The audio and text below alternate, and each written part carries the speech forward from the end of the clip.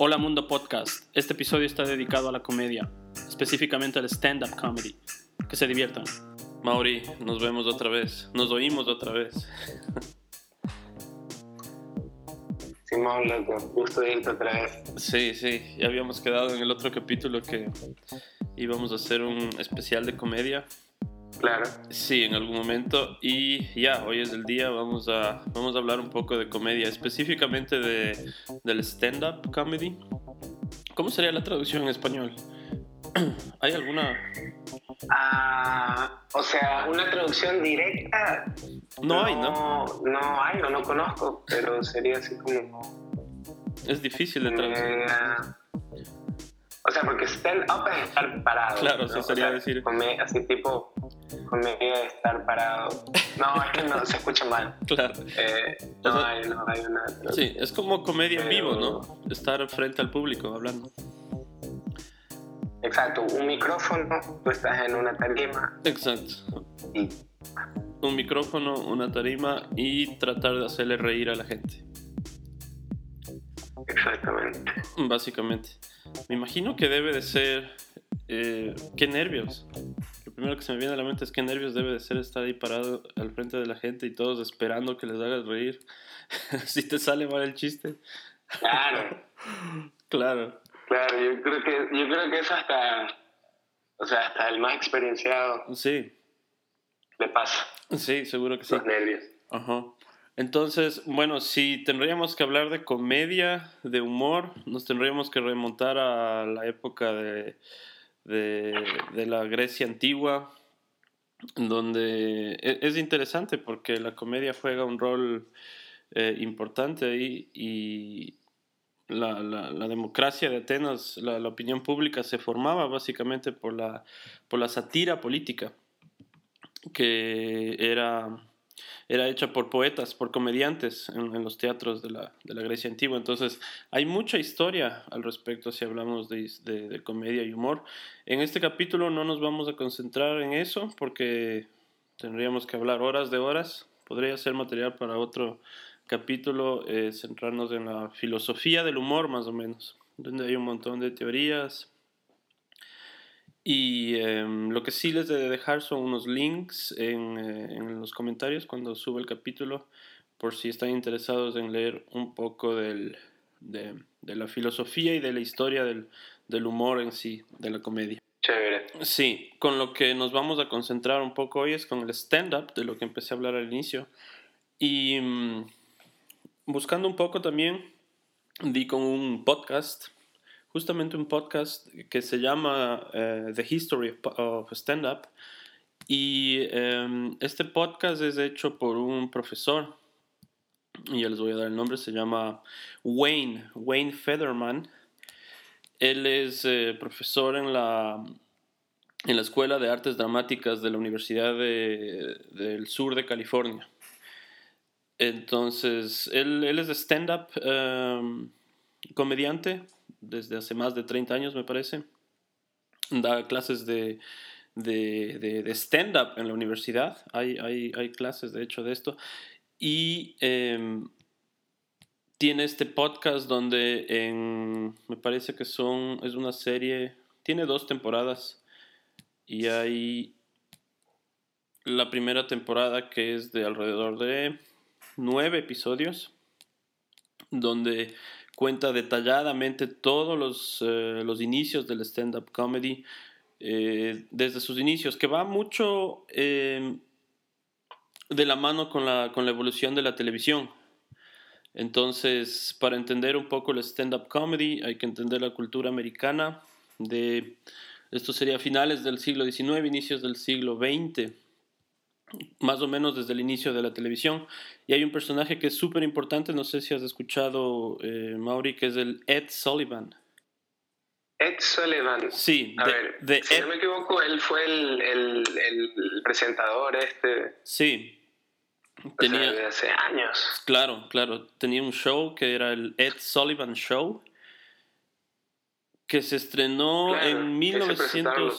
Exactamente, se estrenó en 1948 y duró hasta los 70 más o menos. por CBS, esa era la cadena, y básicamente creo, si no me equivoco, era el único de los pocos canales que había, no había televisión por cable ni nada por el estilo en esa época, o sea, era los domingos sentarse en la televisión a ver The Ed Sullivan Show, y como dijiste, Mauri, aquí es donde se presentaron muchísimas de las estrellas de rock de esa época, los Beatles, artistas de ópera, de ballet, etcétera. Entonces, ¿sí se te hacía familiar este nombre? Sí, ahorita que lo mencionaste, lo primero que se me vino a la cabeza fue así los conciertos de los Beatles, porque como me gustan mucho los Beatles, claro. Me gusta haberlos visto. Elvis, ¿no? Elvis Presley. Videos. También, claro. Elvis Presley también. Y bueno, lógicamente después muchísimos más. Jimi Hendrix. También estuvo en el Ed Sullivan Show. Entonces, él es un personaje súper importante dentro de la comedia y fue quien dio la oportunidad a un montón de artistas emergentes, de comediantes emergentes para que presenten su show. Entonces, se podría decir que Ed Sullivan es como el padre del stand-up comedy en el sentido de que fue quien dio esa apertura para que haya la oportunidad de hacer este tipo de comedia. Entonces es un personaje clave, una leyenda casi. Luego de esto hay otro, y no sé si te suena, Johnny Carson. También me suena. Creo que también tuvo un late night show. Sí, él es justamente, él es el presentador del Tonight Show, ¿no? The Tonight Show con Johnny Carson, que estuvo en el aire del 62 hasta el 92, desde 1962 hasta 1992. Y bueno, este show ya estuvo un poco más en el mainstream y en esa época ya se podía ver este show, por ejemplo, en otros países, sobre todo en Canadá, me parece que en Europa también. El Tonight Show es súper importante y fue quien le dio la pauta o influenció al quien fue también creo que ex presentador y le siguió después David Letterman. David Letterman, y es un poco más contemporáneo. Se acaba de cortar la llamada. Mauri, ¿estás ahí? Sí, pero ahorita te volví a escuchar. Ajá, me quedé en el Tonight Show y en el sucesor del Johnny Carson, que fue David Letterman. Al Johnny Carson me dijiste, ¿no? Ajá, sí, no, y al sucesor después, que fue el David Letterman. David Letterman, sí. Claro. Sí. Él es ya... De él sí vi incluso unos shows en YouTube. Claro. David Letterman es excelente y es como el más contemporáneo, además, ya un poco casi en nuestra generación. Se retiró hace un par de años, tiene ahora un show en el Netflix, no sé si has visto. No, el show de él no lo he visto. Sí, es interesante ver el show que tiene ahora en el Netflix. Se dejó crecer la barba, parece Papá Noel. Tiene una barba enorme. Ya, eso sí he visto, una foto de él. Una foto actual de él sí la he visto. Pero no tendría que tenía otro show en Netflix. Sí, tiene un show con pocos episodios, pero son muy buenos. Y David Letterman, claro, sería el más contemporáneo. Él se retiró, no estoy muy seguro ahorita en qué año se retiró, pero fue hace poco. Hace unos, pueden ser tal vez 3 o 4 años, no estoy muy seguro de eso. Habría que ver. Pero, claro, David Letterman ya estuvo desde los 70 hasta el siglo XXI ya. Entonces, en su programa, claro, pasaron la gran mayoría de estrellas que ya se conocen hoy en día. Entonces, esos 3 personajes serían como claves para entender los inicios del stand-up comedy, que van de la mano con el inicio de la televisión, el Ed Sullivan Show, Johnny Carson, que empezó el Tonight Show y que el sucesor fue el David Letterman. Ok. Son los 3 referentes. Claro, serían como los 3 referentes importantes, todos ellos comediantes también, ¿no? Y siempre tenían monólogos, por ejemplo, al inicio de los shows que son súper entretenidos. Hay mucho material en el YouTube, ¿no? Y tú estás con tu laptop ahí, Mauri. Sí, aquí la tengo. Porque una idea que se me ocurrió es, porque eso sí podemos hacer, ya estuve averiguando, como estamos hablando en este capítulo del stand-up y eso, sí podemos escuchar, si queremos, si tienes algún clip por ahí, algún video, que se te viene a la mente que quisieras ponerle? Podemos hacer eso más adelante, ¿ya? Para escuchar al menos un poco. Ya, chévere. Y después dejarlo en los links. Ya, pero bueno, claro, aparte de los shows, del Saturday Night Live, del Tonight Show, otra parte importante son los clubs, ¿no? Los clubs de comedia que tienen como el boom en los 80, ¿no? Los años 80 es un poco como la golden era del comedy, donde hay este boom y donde ya vienen, supongo que nombres conocidos para la mayoría, como Eddie Murphy, Jerry Seinfeld, que llegan a tener ese estatus de leyendas casi, ¿no? Claro, ahí en estos clubs fue que nacieron o que se dieron al estrellato. Claro, y a las grandes estrellas, claro. Y bueno, después la era del internet, eso es otro tema. Los comediantes en Netflix. Netflix es ahora una cadena importante para promocionar nuevas estrellas. Y lógicamente el internet, ¿no? Como open source, el mismo YouTube, etc. Entonces, creo que vamos a empezar hablando cada uno como de nuestros... de algunas comediantes que nos hayan influenciado. Primero que nada, Mauri, ¿cómo así te llama a ti tanto el interés por el stand-up comedy? Porque digamos que no es un tema que todo el mundo está muy familiarizado o que todo el mundo le atrae, ¿no? Sí, no sé, siempre desde peladito me gustó. O sea, primero que nada, a mí me gusta el humor. Yeah. Comenzando por ahí. Claro. También soy un tipo que le gusta tonteras, no sé, contarle reír a la gente. Es como que me sale natural. Claro.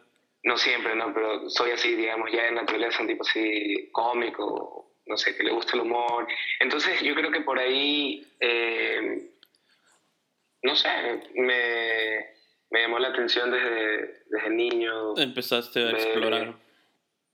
Sí, o sea, primero, yo qué sé, con pelis de comedia, uh-huh.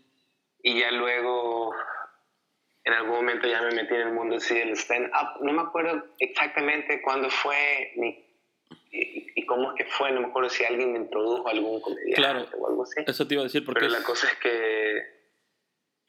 Sí, yo creo que yo mismo, o sea... Uh-huh. Pero fue alguna... Sí, una peli de Eddie Murphy, luego... ¿Cómo? Claro, pero siempre es como una película o alguna serie o algún chiste, algo así como que te impresionó, ¿no? ¿Te acuerdas tal vez esa película o ese show que viste o algo así? O sea, yo me acuerdo haber visto pelis, yo qué sé, por ejemplo, Chris Rock o algo así, y me parecía chistoso. Y creo que yo solo luego lo googleé, no sé, y ahí me enteré que era stand-up o vi stand-up. Así yo creo que fue con diferentes comediantes. Ajá. Que primero los conocí por medio de películas y ya luego en YouTube. Claro. Ajá. Exacto. Y antes de que creo que haya todo este boom del YouTube, ajá, yo ya compraba DVDs de ellos, de los especiales. Uh-huh. Antes de que te estoy hablando 2004 más o menos, o 2005. Claro. No me acuerdo cuándo fue el boom del YouTube, pero el YouTube no era tan... No, YouTube empezó... Material. Claro, no había. O sea... Entonces yo primero compraba los DVDs de ellos. Uh-huh. ¿Y tienes todavía esos DVDs? Pero ¿sabes qué? Ahorita que... Sí, todavía los tengo. Los tengo acá conmigo incluso. Claro. Sí, esos son reliquias. Claro. Y te iba a decir, ahorita, o sea, que estás pensando cómo fue. Yo creo que fue con el show. Yo me acuerdo que yo vi un show que se llamaba Whose Line Is It Anyway? ¿Lo viste alguna vez? No, ¿puedes repetirle porque se cortó? Whose Line Is It Anyway? Se llama Whose Line Is It Anyway? Yeah, okay. Whose Line Is It Anyway? Yeah. Uh-huh. Ajá, Whose Line Is It Anyway? Yeah. Yo creo que ahí comenzó lo del stand-up, porque era un show de improvisación. Ya. Entonces había como que unos 5 personajes, siempre los mismos, uno que otro variaba, pero como que 3 o 4 siempre eran constantes. El presentador se llama Drew Carey, que luego tuvo un show, Drew Carey Show. Drew Carey Show. Era uno gordito, de lentes. Ajá. De ley lo ubicas si lo googleas. Probablemente. Pero bueno, sí. Ajá. Él era el presentador de ese show y ahí daba temas. Y todo era improvisado, eso era lo más bacán. Todo era improvisado y era chistoso. Yo creo que ahí fue que yo dije, esto de comedia improvisada, tipo stand-up. No era así, literal, stand-up, pero era más o menos así. Impro, como ahí, impro. Ahí creo que así como que me llamó la atención y ahí ya yo por mi cuenta comencé a buscar algo parecido y de ahí ya paré con ciertos estudiantes que sí me...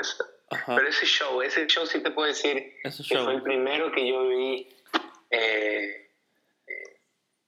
que así, porque iba de la mano del stand-up comedy. Chévere, tengo que chequear porque me parece que no le conozco, creo que no lo he visto. ¿Y eso viste en la televisión? Sí, viejazo. Claro, ¿viste en la televisión o dónde? Lo vi en la tele. En la tele.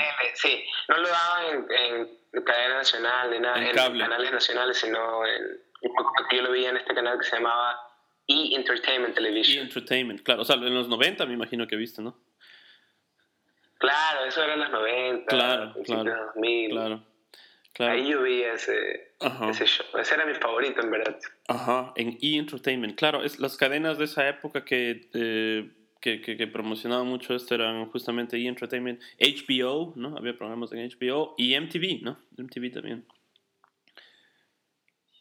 MTV, claro, MTV también era una plataforma de comedia también. Justamente antes de que empezara, como denominaste, el boom del YouTube, donde por medio de redes sociales cambió todo, ¿no? Cambió el panorama. La televisión se volvió en una cosa más bien del pasado ya.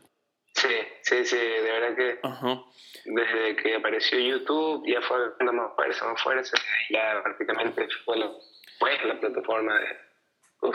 Sí, básicamente desde que fue posible hacer videos en el internet, ¿no? Porque a veces esto no resulta muy... tengo yo un poco la impresión de que no nos damos mucho cuenta de eso, pero el video en internet recién es posible desde el 2004, por ahí, ¿no? 2005. Antes de eso, el internet era solo como para ver cosas, ¿no? Leer un poco, enterarte de algo, ver fotos, pero videos no se podía todavía, ¿no?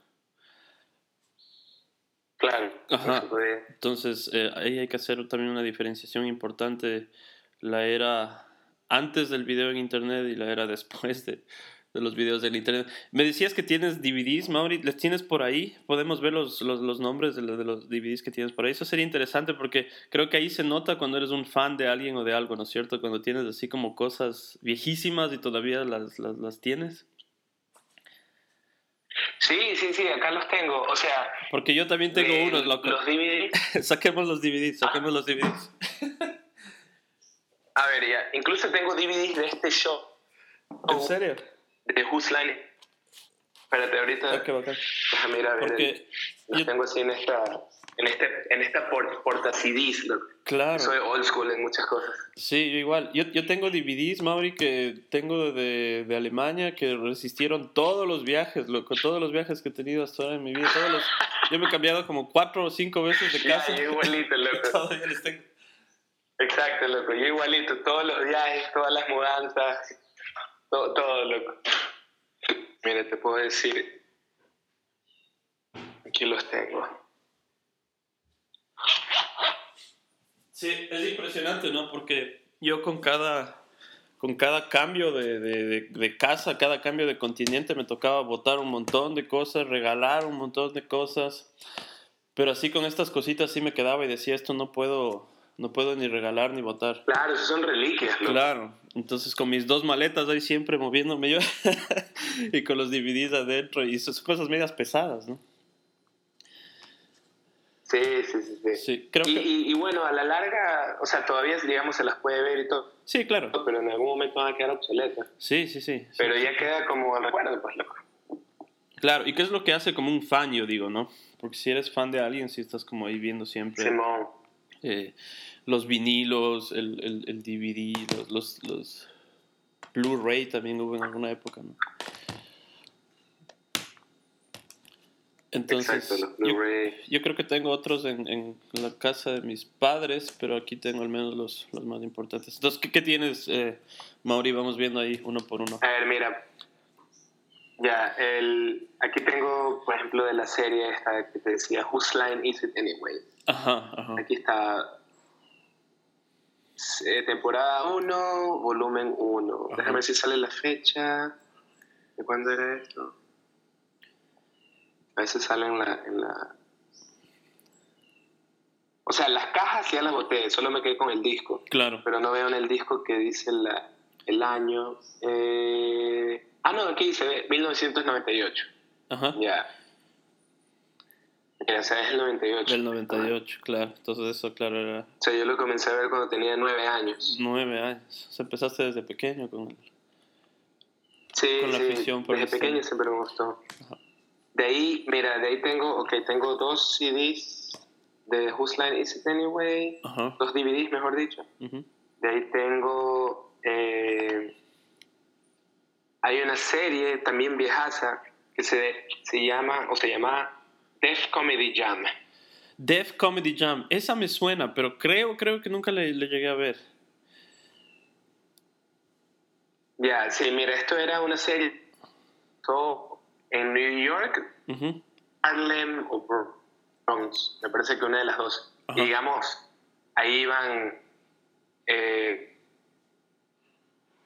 9% del público y de comediantes era negra, ¿no? Ajá. Entonces, a mí me encantan los comediantes negros, la comedia que ellos hacen. Ajá. El humor de ellos. Ajá. Entonces, esa era la plataforma de ellos, en el Def Comedy Jam.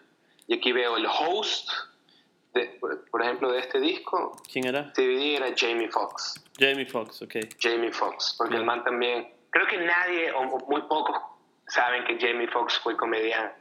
Claro, Entonces, claro que creo sí. que todo el mundo lo conoce como actor, Como o como cantante, pero casi nadie sabe que el man era comediante, o sea, callejero. Claro, Y sí. cae de risa el man.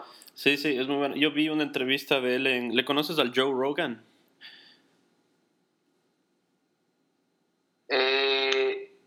¿Cómo me suena? Joe Rogan tiene un podcast, es probablemente el podcast más escuchado.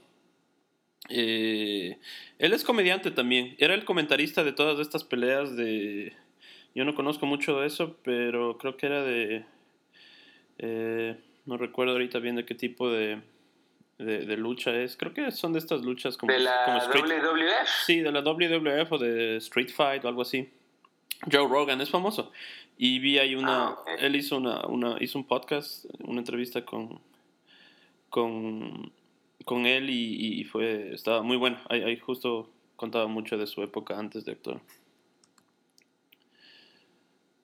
Me suena. Uh-huh. So, Def Comedy Jam. Y ahí... Sí, Def Comedy Jam, por ejemplo, aquí tengo otro de Def Comedy Jam donde el host es Martin Lawrence. Ajá, sí. ¿Sí ubicas? Sí, lo vi. Ese es otro que la mayoría lo conoce solo como actor y no como comediante. Claro. O sea, todos estos manes comenzaron así, digamos, siendo comediantes así callejeros y ya luego es que hicieron famosos y se metieron ya a Hollywood, etc. Pero comenzaron así siendo comediantes. Y con el stand-up, ¿no? Ajá. ¿Y esos DVDs que tienes? Exacto, como stand-up. ¿Dónde fueron hechos? O sea, ¿fue en Nueva York? ¿En algún... ¿Es en estudio o es en algún club? O... No, era en un club. Era así. Bueno, el de Def Comedy Jam era me parece que era en un lugar que se llamaba The Apollo Theater. No el de Londres, uh-huh. Sino el de Nueva York. El de Nueva York, sí. de Apollo, me parece. Claro. Sí, porque era un teatro, era grande. Y ese teatro que acabas de nombrar, Mauri, es importantísimo también en entender la historia de, no solo de la comedia, pero tú dijiste algo, ¿no? La cultura afroamericana. El Apollo Sí. Era el lugar donde tenías que estar en Nueva York. Es icónico, ¿no? Claro, Para era los... el lugar así. Ajá, lo que En sucede... Harlem. Es en Harlem. Uh-huh, ajá. Y es icónico y es Sí, importante el está igual. Apolo. Sí, es importante y es icónico el Apolo porque tiene su connotación social, ¿no? Política en los años 60, 70, durante la segregación racial, ¿no? Entonces, aquí era donde se Sí. juntaban todos los artistas afroamericanos. Ahí tuvo muchas performances. Claro, y era en pleno barrio Exactamente, afroamericano, pues en Harlem, exactamente, ajá. era así, también, Ujú. digamos, era el gueto en ese Exactamente. entonces. Todo el movimiento de los derechos humanos, de los derechos civiles, promovidos por los afroamericanos. Ahí tocó muchas veces y hay conciertos legendarios de James Brown, ¿no? Sí, sí, sí, sí. Exacto. Entonces, la comedia y el arte van de la mano, ¿no? Hay muchos músicos también que son antes o fueron antes o se convierten en comediantes. También. Sí. Y en mi caso creo que yo la comedia y todo eso la llevo un poco explorando por el lado artístico de los músicos, ¿no? Porque a mí lo que más me influenció fue justamente la música afroamericana, ¿no? De esa época. Ah, ok, ok, Claro, ok. el Sí, funk, la música. el funk y el soul de esa época es la música que más me fascina. O sea, lo que influenció mucho de lo que hice yo después. Ya, ¿qué más tienes, Mauri? Ya, de ahí tengo un DVD de Cedric the Entertainer. Cedric the Entertainer. Ya. Eso es loco, ¿no? Ese sí lo debes ubicar. Sí, sí, sí. Tiene su estilo especial, ¿no? ¿Nos puedes contar un poco de él? A ver, bueno, o sea, no sé tanto así de él, porque solo lo veo, o sea, él es, sí, digamos, cada uno tiene su propio estilo. Él, bueno, aparte, él también y sigue trabajando en shows de comedia. Uh-huh. ¿Cómo es que se llaman? Tiene un nombre, espérate. Chuta, no sé, pero son estos shows de comedia tipo That 70 Show, Yeah, yeah. sitcoms, ese es el nombre, ¿verdad? Sitcoms, exacto, exacto. Uh-huh. Ya, sí, ya. Series, ¿no? Él Miniseries. trabaja en sitcoms, en series, también en películas de Hollywood, Uh-huh. pero sí, él es también conocido como stand-up comedian. Y sí, o sea, ¿qué te puedo decir? Es chistoso, o sea, no sé, o sea, a veces se me complica a él entenderle, porque a veces te hablan en su dialecto, como Uh-huh. que en su slang, Sí, sí, claro. y sí es un poco complicado, pero ya tantas veces que lo he escuchado como que ya, Ya te acostumbras. ya le cacho así Ajá. su slang. Y no sé, lo que lo caracteriza es, él siempre lo vas a ver así, con un gorro, un sombrero, Uh-huh. y vestido así y con un terno, siempre súper elegante, pero el sombrero, como que siempre tiene su sombrero, ese es característico. Uh-huh, uh-huh. Exacto. ¿Alguno más? ¿Tienes bastantes, Mauricio? ¿Cuántos tienes Sí, más o menos? Esos que te mencioné, de ahí tengo otro de Def Comedy Jam, o sea, tengo 3 de Def Uh-huh. Comedy Jam, 2 de Busline Way, uno de Cedric the Entertainer, y de ahí tengo uno de Man, el viejito, que lo metieron preso luego por supuestamente, no sé, pedofilia. Uh-huh. ¿Cuál? ¿Cómo es que se llama? Espérate, déjame ver, es que justo como no tengo la caja. Sí, Ver si sale ahorita aquí el podemos nombre. también buscar. ¿Estás con tu cuenta? Bill Cosby. Ah, Bill Cosby, ok. Él famosísimo también en los 90, ¿no? 80, 90.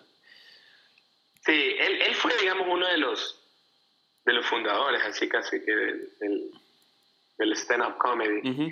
De él tengo un DVD, sí me gusta, solo él, digamos, era muy formal, o sea, no decía malas palabras.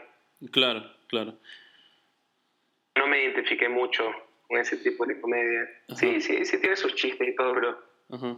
más la comedia con la que más me identifico es con la patana. O sea, tú sabes, siempre dicen malas palabras o se expresan así, patán, pero no para ofender, sino es parte de la comedia. Parte de la comedia, sí. Ajá. ¿Quién es un buen ejemplo? Como que le pone otro sazón. Ajá. ¿Quién es un buen ejemplo de ese tipo de comedia? O sea, casi todos, en verdad. Sí. Rock, Cedric the Entertainer, hay otro que se llama Cadu,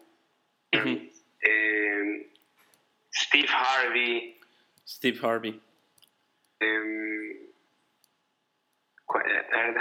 Eddie Murphy, loco, mira, Eddie Murphy todo el mundo lo conoce. Te estoy hablando de todo el mundo que será a partir de nuestra generación. Todo el mundo lo conoce como, o que incluso una generación, todo el mundo lo conoce como que, la comedia, familiares. Claro. Oye, ese man era un dañado.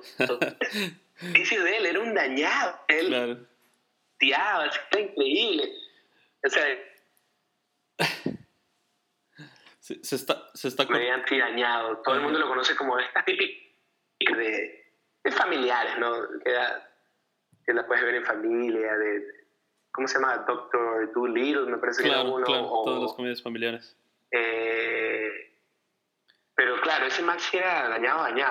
Claro, sí. Es que ahí hay una cosa, ¿no? Y es las películas mainstream de Hollywood, sobre todo, la comedia que representan no es necesariamente la que se vive, digamos, en los clubs, ¿no? Como los que estábamos hablando hace un momento. Claro. Lo que pasaba en una es más underground y la otra ya es chuta. Claro, en un Apollo Theater. Hay un club muy importante también en San Francisco que se llama, no sé si has escuchado, Mauri, el Holy City Zoo.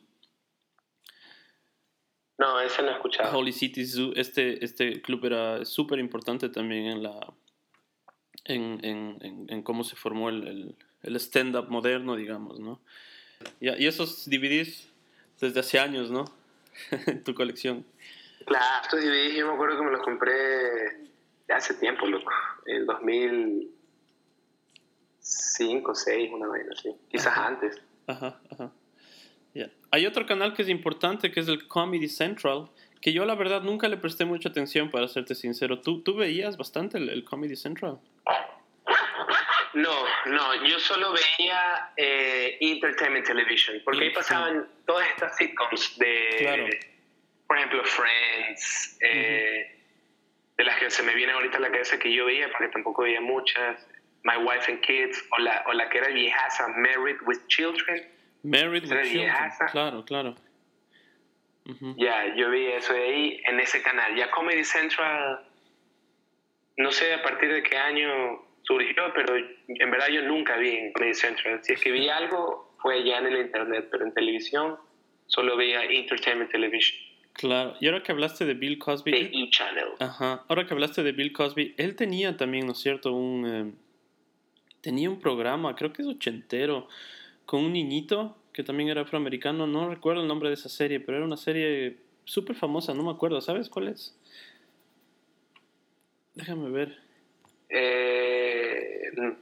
La verdad que... Ajá. Voy a ver si ya la encuentro en el internet para contarles de cuál era. Hay esas series viejas de los 80 también. No había muchas, la verdad, que iban en el lado de la comedia. No, Alf. ¿Te acuerdas de Alf? Me acuerdo como... O sea, había unas comedias... O sea, unas sitcom viejas... Había uno de Pie Grande, loco. No me acuerdo la comedia... la serie. Yeah. Pero que era un man. Era Pie Grande. No sé si te acuerdas. Pie Grande, no. Más o menos de la misma época de Alf. Claro, no debe de ser. Alf era muy buena, ¿no? Alf es una serie El man vivía en una familia. ¿Te acuerdas? Ajá. No me acuerdo mucho de esa. De Pie Grande. Pero era vieja. Ay, no la que ves. Ahorita me hiciste recordar esa serie. Claro. De esa época solo me acuerdo de Alf, de esta otra serie con Bill Cosby, que no me acuerdo el nombre, estoy tratando de buscarlo ahorita en el internet. Y había otra de tres como... De 3 como abuelitas también. Había una de unas abuelitas. Eran de 3 mujeres. O sea, mayores, adultas. Tampoco recuerdo el nombre. Puedes verla en internet si encuentras, Mauri, porque ocurre algo extraño. Ahorita encontré el nombre de esta de Pie Grande. Ajá. Se llama Harry and the Hendersons. Harry and the Hendersons. No sí me suena. Pero sí me suena. Esta es del 91, loco. ¿Qué hijo de puta? El 91. Pero esas ya son series que ya... De las 3 abuelitas no sé cuál es. Sí, eran 3. No me acuerdo cómo es. No me acuerdo cómo era. Los 3 chiflados. Lucy, ¿te acuerdas? Había una serie también. Y esas ya eran en blanco y negro. Son inclusive anteriores a todo esto, ¿no? Ya, claro. Los 3 chiflados eran en negro. Lucy, no sé cuál. Amando... Sí, los 3 chiflados sí veía. Ajá. Amando a Lucy me parece que se llamaba. Ahorita se me vino a la cabeza la serie esta de la brujita esta, ¿cómo es que era? Como, Sabrina. ¿te acuerdas? Esta que se desaparecía, era una brujita. Que era como una genia, ¿no? ¿Cómo se llamaba? Esa, la genia. Sí. Claro. Esa ya es un poco la época de la tele ecuatoriana que ya había a color, básicamente, o blanco y negro, y donde estas series norteamericanas ya se doblaban al español, ¿no? Fue cuando ya un poco se empezó a globalizar el humor. Ya, bueno, ya creo que ya solucioné el problema técnico con el internet y ya estamos de regreso y vamos a continuar un poco donde nos quedamos porque no sé qué tan bien se escuchó. Por alguna razón terminamos hablando de series, ¿no? Series que se veían aquí en Ecuador, me imagino que en la mayoría... me imagino que la mayoría de Latinoamérica, que ya eran series dobladas al español, ¿no? Era como ya un poco la globalización de la comedia americana, sobre todo. Y yo me empecé a acordar de Alf y de Yo amo a Lucy. Esa es la otra que me estaba acordando, Mauri. No sé si viste alguna vez I Love Lucy. Esta es de los 50 inclusive. Era blanco y negro todavía. Chuta, no, esa no me suena. No. Los 3 chiflados. Esa sí. Y la otra que nos estuvimos acordando creo que era Mi Bella Genia, puede ser. Esa, Mi Bella Genia, loco. Esa era, ¿no? Esa misma. Esa debe ser ochentera, porque ya era color, ¿no? Sí, era color. Y de la que yo quiero acordarme, y no puedo porque es algo extraño, no tengo internet en mi computadora, pero sí en el celular. Entonces, mientras funciona el celular, funciona el podcast. Y si no, bueno, ya voy a ver si es que llega para ver cómo se llamaba. Era una serie, era entretenida. 3 mujeres mayores vivían como en un vecindario o algo así. No recuerdo bien. Debe de haber sido de los 80 también. Ok, ¿alguna otra que se me haya escapado? ¿Otra sitcom? Sí, otra sitcom. Uh-huh.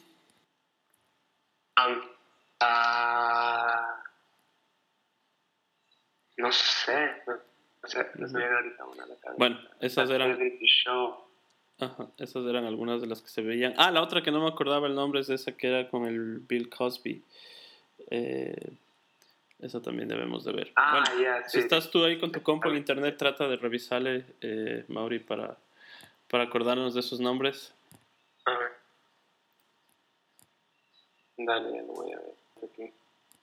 O sea, él tenía un show que se llama The Cosby Show. El Cosby Show, ¿sería ese? Pero... Era con un niño. Aquí sale él con varios niños. O sea, aquí sale él con varios niños. Como que sí. Una familia. No me acuerdo si era la familia o él era el mayordomo o algo así. Es súper vieja. Ya no recuerdo el plot de esa serie, de esa sitcom. Seinfeld, loco. Seinfeld. Era otra. Creo que esta que te digo de las viejitas es The Golden Girls. Puedes buscar si es que hay esa serie. The Golden Girls. Sí, The Golden Girls. Me parece que es esa.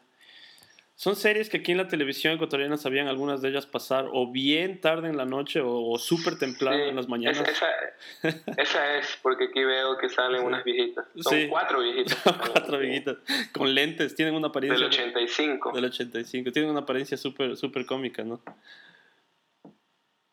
Simón, esta serie yo no la conocía, ¿no? Esta nunca la vi. Vete porque es gracioso, es gracioso. Yo me acuerdo que de pequeño me sabía hacer reír esa serie. Y esta nunca la vi. Nunca la vi, la verdad. Ajá. Bueno, esas eran una de las series que pasaban en la televisión ecuatoriana, traducidas al español. En la época un poquito antes de la televisión por cable, ¿no? Porque ahí empieza la televisión por cable. No sé cuándo exactamente llegaría al Ecuador, me imagino que finales de los 80, por ahí, inicios de los 90. Uh-huh. Yo me acuerdo que TV Cable tuvimos en mi casa por ahí en el 90 y algo, 93 tal vez por ahí, 92. Y era impresionante porque podía ver los partidos de la NBA, por ejemplo, ¿no? O películas en el HBO. Cuando ya hubo lo de cable, me dices, ¿no? Claro. Que sería esa vaina fue por los 90. Por los 90, como la segunda etapa. Que ya te abre como la puerta a otra... Sí, a inicios de los 90 debió de haber sido, ¿no? Te abre ya la puerta a otro tipo de comedia, sobre todo... yo me acuerdo que cuando contratamos una empresa... Ajá. Yo era así, por fin voy a poder ver Network.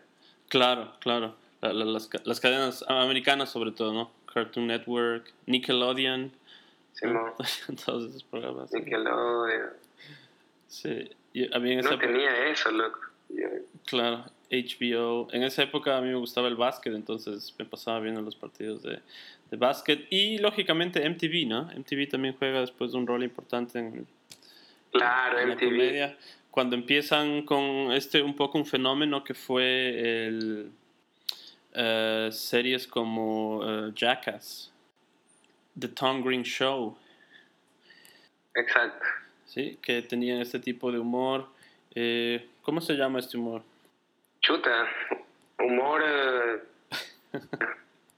Porque los Jackass eran unos masoquistas, ¿no? Claro. Sí, y eso es de... El Tom Green era así como sarcástico ese man. Claro. Y ahí me gustaría un poco hablar de ese show en especial, porque es un show que sí capta bastante mi atención, pero y es lo que me hace volverme fan del Tom Green, porque en mis DVDs tengo 4 DVDs del Tom Green que me compré en Alemania. Tuvo el show en MTV, el Tom Green Show, cuando se estrenó en MTV y cuando se volvió famoso. Tengo un especial que hizo en Japón que se llama el Subway Monkey Hour, que es chistosísimo. Le recomiendo a todos verse. Está en el YouTube, ¿ya? Es un especial que hizo en Japón. Se llama el Subway Monkey Hour. Y tengo otros 2 DVDs que son súper raros, que es la época anterior a su show en MTV, que fue el que, claro, le catapultó y se volvió en una estrella famosa del día, de la noche al día, digamos. Y él es canadiense, ¿no? Él es canadiense y empieza haciendo stand-up comedy a los 15 años. A los 15 años empieza haciendo stand-up comedy en Ottawa, en la capital de Canadá, en Ottawa, en español, en un club que es importante para la cultura canadiense que se llama el Yuk Yuk's, Yuk Yuk's Club, de donde salen muchísimas celebridades luego de la comedia canadiense que invaden, digamos, los Estados Unidos. Harlan Williams, el Norm Macdonald, que tienen algunos shows también en Netflix. Jim Carrey creo que también. Jim Carrey también es exactamente canadiense y probablemente el más conocido por sus películas, que son buenas. Sí me hicieron reír a mí las películas de Jim Carrey. Pero él también era stand-up comedian, me acuerdo. También, claro que sí. Muy bueno también, ¿no? Sus expresiones faciales y todas esas cosas que hacían es... es muy chistoso. Ajá, sí, pero yo me volví fan de Tom Green. Entonces, él empezó a los 15 años en este club que les cuento, el Yuk Yuk's, en Canadá. A los 15 años, imagínate, hacer stand-up comedy. Después tiene una carrera en la música haciendo hip-hop. Él producía los beats. Y luego de eso okay. empieza a hacer esto que, y que para mí es lo más fascinante de la historia de él, a grabar con una cámara en la calle, ¿no? Básicamente eso es lo que él empezó a hacer por ahí en el año 94, 93, 94. Con una cámara, grabar reacciones de la gente en la calle, que es lo que después hace Jackass, ¿no? Todos estos stunts se llaman, ¿no? Es la palabra en inglés, exactamente. Entonces, sí, sí. Entonces salir a la calle, no sé, en muletas y fingir que estás mal y te empiezas a caer y ver la reacción de la gente, ¿no? O vas conduciendo un carrito como anciano y te das contra las paredes y contra todo lado. O con el bebé de chiste en la bicicleta atrás y te caes. Todos esos sketches, todos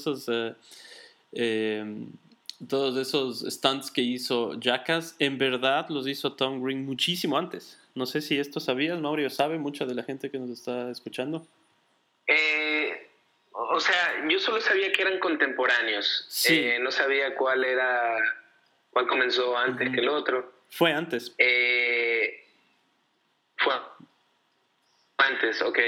Lo que yo sí sé es que, por ejemplo, Jackass es de... O sea, seguramente en Tom Green también, pero en unos manes de... Creo que era de Islandia, Finlandia, uno de estos países fríos, loco, del norte, que se llamaban The Dudesons. The Dudesons, claro, The Dudesons. Increíbles. Amigos de Tom Green han estado en el show de él. Claro, son buenísimos. ¿Sí los conoces a los Dudesons? Claro, y esos manes sí eran... Uno hasta perdió un dedo, me acuerdo, haciendo uno de esos stunts. Son súper locos, claro. Pero llegaron después, entonces... esos manes llegaron después, ok. También, claro, ellos también son más del final de los 90, inicios de los 2000, después de Jackass. Entonces sí, en la escena, digamos, un poco underground, Tom Green es reconocido como el padre de los stunts hechos, de este, si podemos decirle reality TV, ¿no es cierto?, desde el inicio, porque después, o sea, hay que imaginarnos que en el 99... MTV, la mayoría de la programación era música, ¿no? Y solo había 4 shows. Había Celebrity Deathmatch, ¿te acuerdas? No sé si viste el de las peleas con plastilina. Había Celebrity Deathmatch, había The Real World. ¿Te acuerdas de esa serie? Ese no me acuerdo. Ajá. Y había The Tom Green Show. Tal vez me estoy olvidando de un cuarto show. Me acuerdo que había más o menos algo parecido que se llamaba Boiling Points. Puede ser, o algo así. Ajá. Pero entonces no pasaba de 4 shows y MTV te pasaba eso todo el día. O sea, era música, Celebrity Deathmatch, música, Tom Green Show, todo eso 7 días de la semana, de las 24 horas del día. Todavía no había video en el internet. Entonces el fenómeno de Tom Green fue ese, ¿no? Empezó en Canadá haciendo un show en el Public Access, una de las cadenas públicas de televisión. Pasó años haciendo eso, grabando años de años todas estas reacciones, estos videos en la calle, él mismo editando, haciendo su show. El show que hizo en Canadá es totalmente, o sea, hay sketches que son tan raros, como tú dijiste un poco, no sé, él es bastante sarcástico. Tiene como esa influencia del humor británico más bien, que es un humor súper negro, ¿no? Ok, Simón. O sea, súper sarcástico, súper satírico, súper humor negro. Entonces pasa trabajando como miles de años ahí, casi que sin ganar nada. Y un día de estos, no sé, a través de algún contacto, creo que hizo algún pitch en algún canal importante de Canadá, alguien de MTV le descubre, le lleva a Los Ángeles a que haga el pitch de su show para ver si MTV le contrata.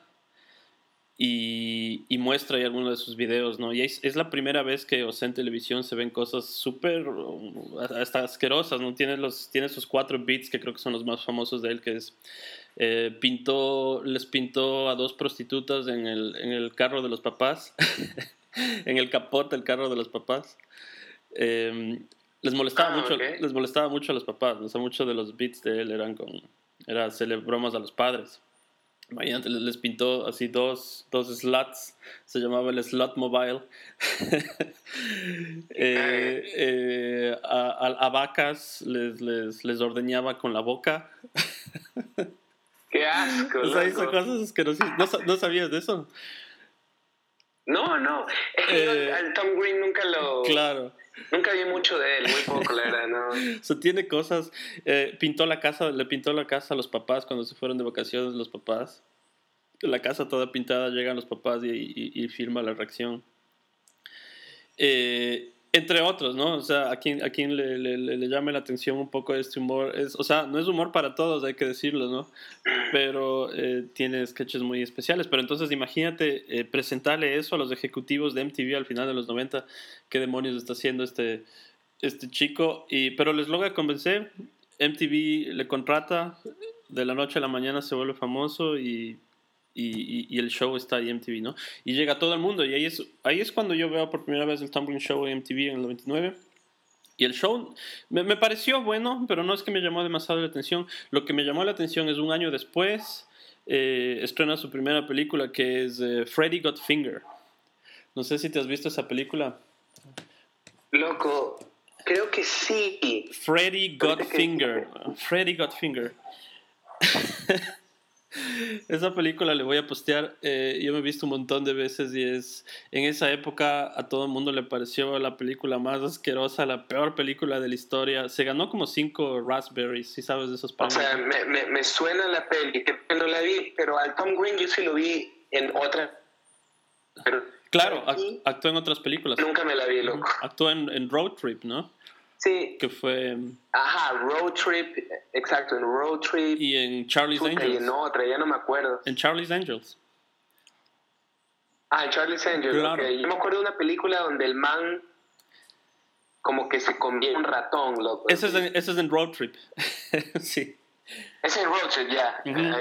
Ese es en Road Trip, claro. Esas películas fueron taquilleras, ¿no? Películas grandes de Hollywood. O sea, eso te digo, él con su humor poco ortodoxo, o sea, casi gross, llegó a ser súper famoso, ¿no? Se casó con la Drew Barrymore, estrella de Hollywood, ¿no? Estrella A de Hollywood en un año. Sí, claro que sí. Bueno, ahora la gente casi, sobre todo las nuevas generaciones, ya no van a saber muy bien de quién estamos hablando, pero fue un fenómeno importantísimo, o sea, sobre todo por eso, ¿no? Porque fue antes de Jackass y sobre todo porque él tenía un entendimiento muy grande del internet y... Entonces yo me voy a Alemania y me descuido un poco, no solo me cagué de risa con Freddy Got Finger y me parecía la mejor película que había visto, le dieron dura a esa película, ¿no? Se ganó 5, si sabes de esos premios, los creo que son los Raspberry Awards, a las peores películas del año. ¿En serio? Sí, se ganó toditos, creo, sí. Bueno, la cuestión es que esta película ahora se ha vuelto un poco como culto, una película de culto, sobre todo por el internet, yo supongo. Y más bien ahora recibe buenas críticas, ¿no? Es gracioso. Estuvo en Netflix también hace un tiempo la película disponible. Entonces, es una película bien... hay que verla para analizarla y entender un poco su propia biografía mismo. Y con lo que quería acabar de esta presentación, digamos, de mi comediante favorito, es... Él empieza, brother, y esto es lo que a mí más me lleva a meterme un poco más en la comedia, en el 2005. En el 2005 estrena el primer show live en la web, o sea, el primer show por streaming. Y era su propio show, el Tom Green Show. Tom Green's House Tonight se llamaba. Y es, en verdad, el primer show que hubo en línea en todo el mundo desde Estados Unidos. Hizo en su casa un estudio de televisión. Todo por streaming, ¿no? Todo por la web. Entonces, yo recuerdo que por ahí en el 2005 algún día me pregunté, ¿qué habrá pasado con Tom Green? Y puse Tom Green en el Google y fui a la página de él y estaba transmitiendo en vivo, lo que imagínate. Fue, creo que inclusive un poquito antes. O sea, sus shows eran siempre en vivo. Ajá, claro. Después hizo un show netamente en el internet, en vivo. Y ese show es genial. Es genial. Tiene invitados increíbles. Muchos comediantes también, ¿no? Hay miles de sketches. Ya no se puede encontrar mucho en el YouTube porque creo que como que... tiene todo cerrado en alguna cuenta, pero sí hay muchos videos de ese show en YouTube y les recomiendo a todos que vayan a ver un poco de ese show porque porque define mucho lo que dijimos al inicio, ¿no? Ahora la era post televisión, la generación del YouTube es excelente. Hay episodios con el Steve-O de Jackass. Un episodio dura como 4 horas. Terminan borrachos. El Tom Green con mostaza en toda la cara y el Steve-O lanzándose del segundo piso de la casa, creo, algo así. Es loquísimo. Sí, es un buen show. Sí, y ese es un poco el acercamiento que yo tengo mucho al stand-up. Ahora está dedicado solo al stand-up comedy y no lo he podido ver, pero espero que algún rato pueda verlo en algún show. Hablemos un poco de shows, brother. Tú sí has ido a algunos shows, ¿no? Sí, loco, he ido a bastantes shows. Ajá. Simón, todos acá, en verdad, en Europa. Todos, ¿no? He tenido que a veces irme a otros países a verlos. Por ejemplo, a los comediantes de Estados Unidos. Yo que sé, a ver, déjame ver a quién he visto nomás. He visto a Chris Rock. Cuando han estado en tour. Visto ¿Cómo? Cuando han estado en tour por Europa. Claro, cuando estos manes hacen tours por Europa, porque claro. En la Johnny no los puedo ver, allá en Estados Unidos. Claro. Estos manes nunca iban a Ecuador, ni siquiera a Sudamérica. No, ningún lado. No, pues imposible. Entonces acá, digamos, he podido sí cumplir así mis sueños de verlos. Haber visto Chris Rock. Claro, Chris Rock es un número grande. ¿Dónde fue ese show? Debe haber sido Peters. Ajá. Wow. Ese show fue en Amberes, en Bélgica. Pero en un teatro grande, me imagino, ¿no? Porque jalan gente, ¿no? Chris Rock jala gente. Sí, era un teatro grande. Y abrió este man de... ese fue el nombre. Jeff Ross. El que hace pedazos a la gente. Sí. lo ubico. Es un roaster. Sí. Este man abrió por el mar. De ahí he visto a Dave Chappelle. Ese sí lo vi aquí en Berlín. Claro. Él también es después de Jackass, inclusive, ¿no? Dave Chappelle. No, como por ahí. Él también tuvo su show en MTV, claro. Dave Chappelle Show. Lo he visto la he visto a Wanda Sykes, la negra. Wanda Sykes. Eso también me tuve que ir a Amberes a ver. Claro, o sea, te vas a otros países para ver los shows. Wow. Loco, yo voy... ¿Sabes cuál es la cosa, loco? Yeah. Yo me he dado cuenta que, o sea, cuando hacen los tours acá en Europa, siempre se saltan a Alemania. Esa vaina me cabrea. Sí. Yo creo que es porque aquí Alemania no conoce mucho de esa comedia, no es... O no conoce mucho, no le gusta mucho ese humor, porque nunca vienen acá. O sea, van a los países vecinos, a Holanda, a Bélgica,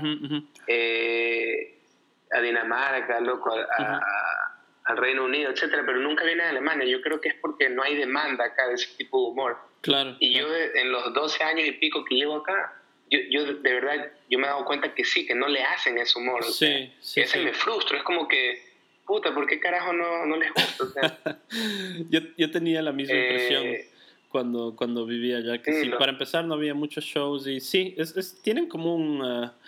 anti al humor americano. Otro humor, estos manes. Sí. Claro. Como que no comparten mucho su humor. Sí. O sea, en general les parecen los gringos. Y por eso me ha tocado salir, digamos, de Alemania. Sí, a veces, loco, te lo juro, viajo el mismo día del show y me regreso al día siguiente. O sea, simplemente para el show. Sí. Claro. Te lo digo por el mismo Tom Green, que es aquí más yo sigo. Igual en sus tours europeos. Creo, bueno, en Alemania creo que estuvo tal vez alguna vez, pero siempre como que se salta también a Alemania. Sí, loco. Sí, y eso que tiene un humor más bien británico, digamos, ¿no? Pero igual no sé, no llega mucho a la gente, ¿no? Sí, no conocen, la verdad. No le hace. Sí, aunque hay un buen comediante alemán que a mí me gustaba mucho y no sé si lo ubicas, es el Helge Schneider. ¿Le conoces a Helge Schneider? Ya es viejo, hermano. No lo ubico. Es que comedia alemana, eso sí, naranja. No veo nada. Nada. No es mi estilo, la verdad. En alemán, yo veo en inglés. En alemán no le hago. Sí, había algunos shows en Alemania, yo me acuerdo que sí sabía ver un poco, ya no recuerdo muchos nombres. Había uno que otro que sí, porque había un programa, no sé si todavía, creo que se llamaba el Vash Salon o algo así. Ah, ya, sí, sí, sí, yo fui, Que es- ajá, yo me acuerdo haber ido al Barcelona, pero lo del Barcelona eran bastantes comediantes, claro, me claro. acuerdo. Y ahí recuerdo que había uno que otro que era muy bueno, porque, o sea, el humor alemán también es diferente, ¿no? Hay que entenderle. Es diferente, o sea, es Claro, chistoso, sí, pero es diferente, o sea, yo más me sí, identifico con el gringo, por el decirlo así. americano, claro, sí, sí, yo de cierto Eh, modo también. yo me acuerdo haber ido una vez en Colonia, cuando yo vivía en Colonia, Ujú. haber ido a un bar Un salón Vash stand-up. Salon, sí, Sí, así se sí, llamaba, ¿no sí, es sí. cierto? Ah, sí fuiste, sí Era fuiste. chistoso. Y era bar salón porque lo hacían en una lavandería, Sí, de no. las lavanderías en las calles, Y que creo uno iba a que lavar su ropa. y creo que la lavandería era funcionando y todo, ¿no? Ellos seguían ahí haciendo el stand-up comedy, ¿no? Simón, sí, sí, Claro. O sea, sí, era chistoso. yo pienso que los alemanes, así un poco el humor, son creativos y tienen como muy buenas ideas en algunas cosas, pero en otras como se quedan un poco, ¿no? Pienso. Es un poco como lo definiría yo al... Sí, no sé, les hace falta como que un poco más Ajá, ajá. de esta sazón, Claro, no claro, sé, loco, claro. O sea, es diferente. Son pequeños genios en algunas es cosas, otro ¿no? tipo de humor. Pero, ajá, son diferentes en otras cosas. Sí, pero ahí había Simón. algunos dos nombres que ya no recuerdo que me hacían reír. Había uno que era un flaquito que siempre estaba puesto Siempre tenía la misma ropa puesta. No recuerdo el nombre, cómo se llamaba. Era chistoso. Y el Helge Schneider, él sí es muy bueno. Él es músico, por eso también le conozco. Eh, Ah, ok. Checarás, él tiene un buen humor. Él tiene un buen humor. Helge Schneider. Algunas películas también. Entonces la escena en Alemania no es tanto lo tuyo. ¿Te vas a otros lugares, Mauri? ¿Cuánto pagas más o menos por cada ticket para esos shows? Por show. Ajá. Ya, dependiendo del comediante, pero entre 40 y hasta, creo que el más caro fue 80 euros, una vaina así, 80 loco. euros. Wow, es bastante, ¿no? Son Sí, $100. por ejemplo, este man, Kevin Hart, yo me acuerdo Ajá. que sí me costó, creo que 80, quizá un poco Ajá. más, no me acuerdo. Kevin Hart. A él no le conozco. Ese man sí lo ubicas, también sale en pelis. Ajá. Era el que iba a ser host de los Oscars, Ah, ya. pero se bajó de la camioneta por un relajo ahí que hubo, Ajá. de un comentario que le había hecho hace años. Ujú. Qué chévere. Y, o sea, Sí. cuéntanos tal vez un poco, Mauri, ¿cómo es la dinámica así en los shows? ¿Son todos iguales? ¿Son todos diferentes? ¿Cómo es más o menos sí, eso, la dinámica de cada show? ¿Empieza alguien abriéndole, después viene el principal, va directo a los chistes? ¿Cómo es todo? Sí, por lo general, digamos, el comediante trae, ya sea que trae a, digamos, amigos de ellos o que son comediantes también para darles una oportunidad a que sean conocidos. Ujú. Entonces ellos abren y luego los presentan, ¿no? O también les dan, digamos, a comediantes nacionales, le dan el chance de abrir por ellos. Ya. Cosa que también apoyan, digamos, a la comedia nacional. A veces hacen un mix, traen...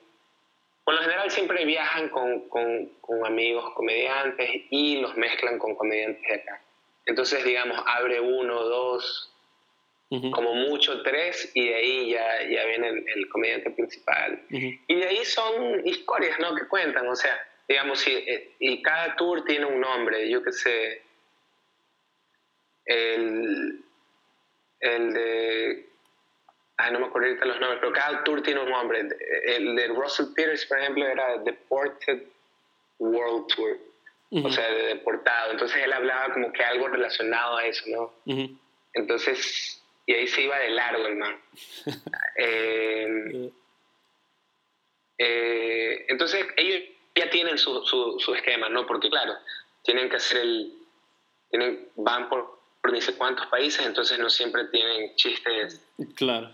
nuevos, pues, ¿no? O sea, digamos, ellos repiten sus chistes en todos los países. Uh-huh.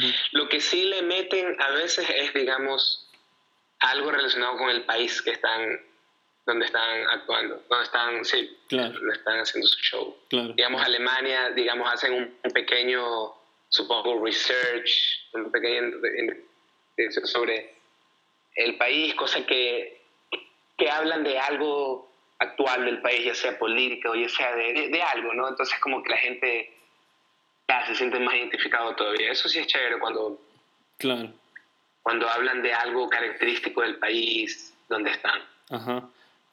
Y entonces hay un acercamiento diferente al público. Claro. Un approach diferente. Pero, o sea, cuentan solo una historia y al final está la punchline. El punchline creo que es un concepto importante de entender, ¿no? Sí. El punchline, ¿cómo le traducimos eso al español? Cuentan sus historias, sus chistes y por lo general terminan con un punchline, exacto. Claro. ¿Cuál sería la traducción de punchline al español? No sé bien cómo traducirlo. O sea, es como el punchline. O sea, es como el chiste en sí, ¿no? Estoy contando la historia y el final es como la parte más importante, es como que ¿no? la conclusión del chiste. Como que digamos de todo lo que han hablado. O de que en alguna parte comenzaron a hablar un tema y cierran todo el show con una frase relacionada a eso que tocaron en algún momento a lo largo del show. Claro. Que fue, digamos, lo más chistoso y lo cierran con eso. Así yo lo vengo a entender. Que se supone que es lo que más te tiene que matar de la risa también, ¿no? Claro, es así como que terminan, es la terminación de la estructura quizás Exacto. de todos sus esquemas, no sé. Como el cierre, digamos. Ajá, exacto, como el cierre. ¿Y ¿a cuántos shows te has ido? ¿Unos 5, unos 10 por ahí? A más. Han de ser... No, sí, creo que unos 10, quizás unos 10. Unos 10, ajá. ¿Y cuál fue para ti el mejor, o sea, en términos de todo esto que hemos hablado, ¿no? De la presentación, de la estructura, de la dinámica, del punchline. ¿El que más te hizo cagar de la risa? A ver, déjame...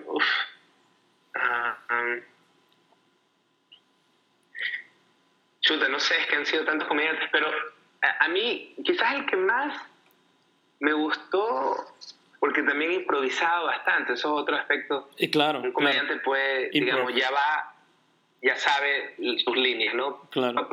Pero cuando improvisa con el público, es increíble. En ese caso me acuerdo que Eddie Griffin fue creo que el que más me gustó. Ese man lo vi 3 veces, loco. 3 veces. Vi 3 diferentes shows del man en el mismo tour. Lo vi en Holanda, lo vi en Bélgica, lo vi en Berlín. Y en los 3, claro, el man sigue su mismo esquema, pero en los 3 el man improvisaba. O sea, metía otros chistes así. Yo juraba que iba a contar lo mismo. Y sí, digamos, ya 70, 80% contó lo mismo, pero el otro 20% el man improvisaba era bacanísimo. Ese creo que fue el que más me marcó porque fue el primer comediante que yo vi, que yo recuerdo, que yo vi y así de los que primero así en vivo, tanto así que estaba tan 3 shows y lo seguí al man así en Holanda, Bélgica y Alemania, como eran países vecinos. Claro. Ese yo creo que fue el que más me llegó, incluso al final en una de esas pude tomarme una foto con el man, así súper chévere. Eddie Griffin, o sea, podríamos decir que él es como el Tom Green para mí, tuyo. Así que te sabes full cosas del man. ¿O tienes así como un héroe? Es que no, esa es la cosa, no tengo un héroe. Así que te sabes todo. Que me gustan demasiado y no tengo un héroe en lo de la comedia, pero últimamente, o sea, quizás Eddie Griffin fue...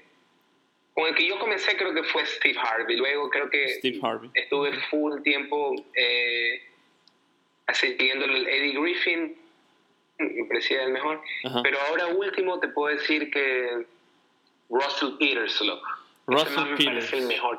O sea, Russell Peters es un man canadiense. También es canadiense, ¿no? Padres Sí. indios, o sea, de la India. Sí lo ubico, pero no sé mucho de él. Cuéntanos un poco de él, Mauri. Mira, este man, nació en Canadá, de padres indios, o sea, de la India, y el man, digamos, él era así stand-up, pero el man sin querer se hizo famoso. Alguien lo puso a él en YouTube, o sea, él tenía como que videos caseros o algo así, y me acuerdo que alguien lo puso a él, o sea, mostró uno de sus chistes en YouTube y así el man se hizo famoso, el man iterado. O sea, fue ya viral un poco lo que y fue cuando recién comenzaba el YouTube. Claro. Y el man así se hizo famoso y el man, lo que más me fascina del man es que el man mezcla tantas culturas. O sea, eso yo no he visto en ningún otro comediante. Mira, por ejemplo, los comediantes negros que a mí me gustan, es la típica. Siempre hablan de chistes raciales, ¿no? Entre blancos, negros, cosas así. Claro. Que a mí me parece súper chistoso, pero como que solo se centran en eso. Este man loco habla de todas las culturas, de los latinos, de los europeos, de los gringos, o sea, y eso me parece tan genial porque tú te identificas así al toque con el man. Claro. El man tiene tanto material de tantas diferentes culturas que es increíble, o sea, yo creo que es el mejor en ese sentido, y por eso es que me parece ahorita el mejor, porque mezcla muchas culturas. Tú ves los shows, por ejemplo, si tú vas a un show de Chris Rock, 90% son negros. Claro. Un show de Dave Chappelle, también negros. O si te vas a un show de, por ejemplo, de George López, no sé si lo ubicas, un man de Estados Unidos también, de padres mexicanos. Quizás 60-70% latinos, el resto gringo, whatever. Pero tú vas a un show de este man, puta, ahí hay de todo, loco, ahí hay de todo, ahí hay latinos, ahí hay indios, ahí hay gringos, ahí hay europeos. Claro. Eso es lo increíble del man, que el man logra mezclar tantas etnias, hace chistes diversos. Es increíble, o sea, ese man me parece el mejor ahora. ¿Y él se dedica solo al stand-up o hace alguna otra cosa? Principalmente stand-up, pero ha salido en series. La última que él hizo fue una que yo no me la he visto, pero como lo sigo en sus redes, sé que ha sacado una que se llama The Indian Detective. Otras series también, que no sé los nombres.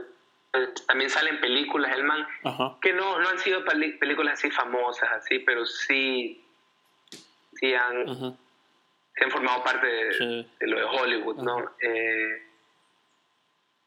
Pero principalmente hace stand-up. O sea, ese man es genial, loco. Russell Peters, ¿no? Russell Peters. Ahora mismo. Russell Peters se llama. Russell Peters. Me parece, Mauri, no estoy muy seguro, pero me parece que Tom Green sí le tuvo en su show en algún momento. No sé si puedes buscarle ahorita en el Seguramente, porque el man, como era de Canadá, seguramente. Claro. Y creo que son contemporáneos, ¿no? O sea, un poco contemporáneos, sí. Han de tener más o menos la misma edad. Sí, bueno, debe ser un poco más joven, yo creo, Russell Peters. Es más, loco. Yo ahorita que lo mencionas, Tom Green lo entrevistó hace poco. Yo sigo diferentes talk shows en YouTube. A mí me gusta ver, por ejemplo, Jimmy Fallon, Jimmy Kimmel, todos estos manes, ¿ya? Y dentro de esos talk shows, el que me gusta es Larry King. Y yo me meto al canal de Larry King y en vez de Larry King normalmente entrevista a la gente, pero por alguna razón él no está entrevistando y Tom Green está entrevistando a los invitados. Exactamente. Y los últimos invitados fue Russell Peters. Y hace poco yo escuché las entrevistas ahí está, de Tom Green y Russell Peters. Eso es, claro, no sé si estaba enfermo Larry King o no sé qué. No, ahorita... Pero Tom Green lo reemplazó y... No, ahorita Tom Green es el guest host de Larry King Show. De Larry King. Tiene entrevistas Ok. geniales. Sí, casi todas las entrevistas últimamente son... ¿Oficial o simplemente lo está reemplazando? Oficialmente. O sea, es como un co-host, ¿no? De Larry King Show. Ya, ok, ya no sabía eso. Ya, mira, entonces ahí está la conexión. Ajá. Vamos a colgarles también esa entrevista porque son muy buenas. Larry King es una leyenda, ¿no? Me imagino que sí va a ser conocido. Claro, ese man... Es la leyenda de las entrevistas, ¿no? No sé cuántos años tiene, además. Pues ese año debe estar por los 90 y algo, no sé. Claro. Pero está súper lúcido el man. Está súper lúcido. Y más activo en redes sociales que nadie. Y yo tiendo a pensar que mucho de esto de que está tan activo en redes sociales y en televisión e internet es en gran parte por Tom Green. Porque como dije un poco al inicio, la influencia... o sea, él estuvo siempre rodeado de frikis, tipos de la tecnología ya en Canadá desde los 80, creo que ya sabían lo que era el Internet. Ottawa, la capital de Canadá, es un poco el Silicon Valley de Canadá. Entonces, él al entender muchísimo de computación y de computadoras y de tecnología, llevó justo como a eso, ¿no? A ser siempre un poco el pionero de los videos caseros, ¿no? El pionero de la televisión real, el pionero del video en internet, ¿no? El talk show, y en verdad es súper interesante ver sus capítulos del 2005, 2007, imagínate, haciendo shows en vivo desde la casa de él. Transmisiones de 3, 4 horas. Era carísimo, o sea, en esa época era algo impensable poder algo así. Nadie, es el primer show web de la historia del internet, entonces es como puntos históricos, digamos así, para estudiar es súper importante. Eso yo no sabía de eso. O sea, no, la gente muchas veces tiene la percepción de por haber hecho esas películas tontas, piensan que es idiota, pero es súper inteligente el tipo. Claro, porque el man, tiene ese... Sí, que da esa impresión, que es un freak idiota, ¿no? Pero es parte de su humor, ¿no? Pero, es parte de su humor. Super pilas. Es parte de su humor. Claro. Es parte de su humor. No sé si le ubicas al Andy Kaufman. No, ese te escucho. No, te decía, ese no lo ubico. Andy Kaufman es otro personaje también de la historia. O sea, son como esos personajes que se quedaron un poco de underground, de qué diablos está haciendo, qué diablos es este man, pero que juegan un papel así súper importante. Andy Kaufman también es otra personalidad. Hay una película inclusive dedicada a él, Man on the Moon, que me parece que actúa el Jim Carrey, es dedicada al Andy Kaufman, también comediante de stand-up. Muchas veces estuvo en el David Letterman Show. Es loquísimo ese man. Entonces Tom Green va como en esa onda del Andy Kaufman. Entonces, ahí les van muchos nombres hemos lanzado en este capítulo. Ha estado bueno, Mauri. Sí, o sea, la comedia te puedes hablar. Claro. Te puedes ir de largo hablando. Claro, podemos pasar horas hablando. Y sabes bastante, o sea, eso es lo chévere que hay como compartir. Entonces, de aquí está de ver si hacemos otro capítulo con mi co-host, el Mauri desde Alemania, para seguir conversando un poco más de comedia. ¿Te viste el Joker? Claro, loco, sería un gusto, claro. Loco, me vi justo para Halloween, vi la película de Joker. ¿Qué tal te pareció? O sea, mira, sí, estuvo buena. No me esperaba otro tipo de peli. No sé si más así tipo acción o más tipo... No te podría decir... Pero no sé, yo me esperaba otro tipo de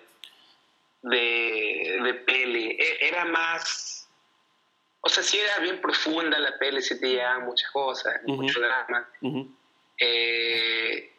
Quizás por lo que yo ya venía viendo, porque ¿de qué era? DC, ¿no? De DC. Sí. Tú sabes, Marvel, no sé si era DC. Bueno, la cosa es que, claro, uno tiene en la cabeza superhéroes, villanos, como que hay un poco más de... Ya va como que por una línea de acción, más o menos así, como no sé, tenía como que... Ya, no es que me decepcionó, simplemente era otro tipo de peli, la cual sí me pareció buena, pero... O sea, no era tanto lo mío, la verdad. Ujú, ujú. Sí, sí, todavía no la veo yo y solo he revisado críticas y he leído algunos artículos al respecto. Algo que me llamó la atención es que se basa, creo, o muchas de las partes están basadas en películas del Martin Scorsese, si le conoces al Sí, director de Simón, películas, sí. claro. Ajá, O sea, sí, el o de sea, Taxi Driver. Ajá. tú sí ves clarito La la influencia influencia. del Sí, Scorsese. sí, clarito la ves. Ujú. Taxi Driver y una película que es interesante del Martin Scorsese que hace poco colgué también creo que un pequeño video ahí en el YouTube que estaba viendo los años y que es otro DVD que tengo aquí en mi casa que no le dejo y es The King of Comedy. ¿Te has visto The King of Comedy? The King of Comedy, Sí, loco. película, No, es una película del Martin ¿qué es eso? Scorsese. ¿Una peli? Es una película del 82 del Martin Scorsese, igual media underrated, no muy conocida, pero que de lo que tengo entendido es en la que más te vas a identificar con el Joker, porque es la historia de un tipo, es buenísima la película, es con Robert De Niro también. Robert De Niro hace el papel de Robert Pumpkin, que es un tipo que sueña con Ok. ser, es un tipo que sueña con ser comediante de stand-up, ¿no? Y hace todo lo posible para llegar a Jerry Lewis, que es o sea, no, es un personaje al estilo David Letterman, que tiene su talk show y es famoso y todo el mundo en Estados Unidos le adora. Y el man hace todo lo posible para llegar a que Jerry Lewis le contrate y le tenga en su show haciendo stand-up comedy. Claro, nunca resulta, el man termina siendo un perdedor y lo que hace el tipo es un día planea secuestrarle para que le pongan en el show obligadamente y así volverse el rey de la comedia Ok. por un día. Sí, es igual una película un poco oscura, un humor un poco negro, pero es buena, o sea, vale la pena verse. Y de lo que tengo entendido, el Joker está basado bastante o inspirado bastante en esa película del Scorsese, porque creo que es lo que refleja un poco el Joker en esa película, ¿no? Ahora que lo mencionas, hace sentido, porque, Sí, claro, la sí. película tiene escenas macabras, ¿no? Y Ajá, Martin ajá. Scorsese es el número uno para Es esa el cosa. número uno, ajá. Y sale incluso Robert De Niro. Robert Así De que ahí Niro. empieza el spoiler alert. Ajá. El spoiler. Spoiler alert. Ajá. Sí, entonces, ya, para todos los que nos hayan escuchado, hablamos de algunos comediantes, mis preferidos, los preferidos del Mauri, y les dimos algunas pistas, ¿no? De algunas películas, algunos comediantes que vale la pena revisar, porque yo pienso que con la comedia se pueden explicar también muchos, muchos aspectos de la sociedad, muchos aspectos culturales, un poco entendernos también, ¿no? Como dije al inicio, la historia básicamente, Sí, sí. desde la mitología griega nos lleva a esto del humor y la comedia, entonces es parte importante, que tal vez por eso podamos analizar en algún otro capítulo, ya no sé, la parte filosófica, psicológica, sociológica del, eh, del humor, del, de los chistes. Sí, Claro, ya sería otro tema, claro, sí.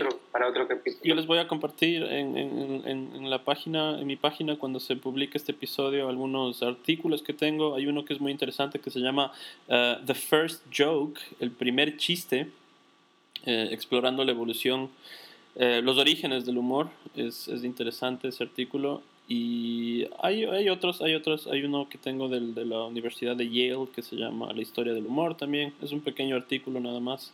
Y la filosofía del humor para quienes quieran ponerse a leer un poco. Y en otro capítulo tal vez tratar de entender eso un poco más desde otra perspectiva. Ya, Mauri, no sé si se me queda algo por ahí. Algo de lo que me olvidé de, de comentar o algo que tú más Eh, quieras decir. no sé, loco, no se me ocurre. Pero bueno, en general sí, o sea, chévere hablar de esto porque Sí, incluso me has hecho así recordar de series, loco, claro, de hace de años, hace así, años. que yo ni me acordaba Sí, de desempolvar las series ahí ajá, ajá, sí. Hay, eh, hay y un... chévere, sí, poder compartir esto. Sí, sí, de todas maneras es importante y ya queda esto como un episodio para la historia del podcast, porque a través de los podcasts se está haciendo también mucha comedia últimamente.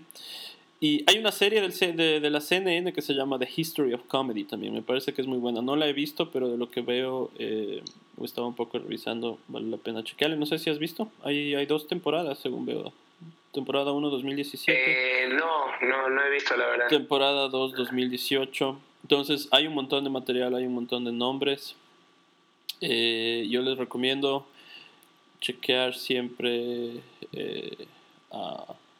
a mis 2 comediantes favoritos, que son justamente el Andy Kaufman y el Tom Green, que están haciendo cosas impresionantes, o que hicieron. Andy Kaufman ya no está vivo, él ya murió. Eso es, Mauri. Entonces creo que con eso podemos cerrar el episodio de hoy, ¿no? Chévere, pues. Estuvo buenísimo. Desempolvamos los DVDs. Sí, los DVDs. Claro.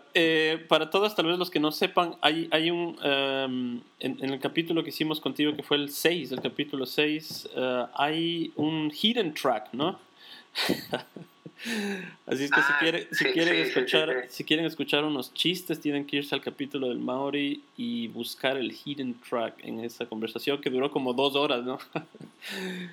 Tuvimos como 2 horas hablando. Sí, más o menos. Sí, ya, esta va a la hora y media. Cuando parece que se haya acabado la entrevista, o sea, en verdad no se ha acabado. Así que quédense escuchando y ahí terminamos con unos chistes. Unos chistes nomás, unos pocos chistes. Ya. A ver si en el próximo hacemos tal vez una rutina ya más elaborada con un punchline. Debe ser difícil, ¿no? Yo la verdad nunca me he puesto así a escribir como alguna rutina de... ¿Tú has hecho algo así? No, pero quisiera, loco. O sea, yo llevo diciendo que voy a hacer algún momento stand-up, sí, de verdad. Todavía no lo hago. Y como vivo en Berlín, claro. Tú sí puedes hacer, o sea... Claro que puedes, sí. Lugares donde, o sea, se les llama open mic, o sea, que va gente... Ajá. Sesiones que de... ya, digamos, ha tenido experiencia, pero gente novata también, ¿no? Claro, o sea, claro. Completamente novata. Y ahí quiero ir, loco, y ya, loco, que me den 3 minutos y hablar cualquier tontera, ojalá no la cague, pero de ley voy a hacer eso, loco, de ley, porque, no sé, siento que está ahí en mi ADN y lo tengo que sacar e intentarlo, ¿no? Sí. Porque una cosa es ser chistoso con tus panas en una fiesta y otra cosa es, claro, micrófono y... Claro. Silencio total y a ver la gente cómo reacciona. Claro. Entonces, pero en una de esas le hago, de ley. ¿No? Claro. No es lo mismo contar un cacho nomás que ya pararte al frente de gente, ¿no? Claro, eso tienes que elaborar bien tu... Claro. Y a mí lo que me llama ahora bastante la atención del stand-up comedy y lo que le veo es que es algo como súper sincero, porque ahora en YouTube puedes copiar todo y todo el mundo está haciendo lo mismo, ya es canzón y ya no hay mucha creatividad, pero en el stand-up sí no puedes copiar, digamos, ¿no? El chiste de otro, digamos. Ser originales. Claro. Entonces, yo le veo por ese lado también la comunidad del stand-up. Creo que en términos generales a nivel mundial es chévere, ¿no? Es chévere.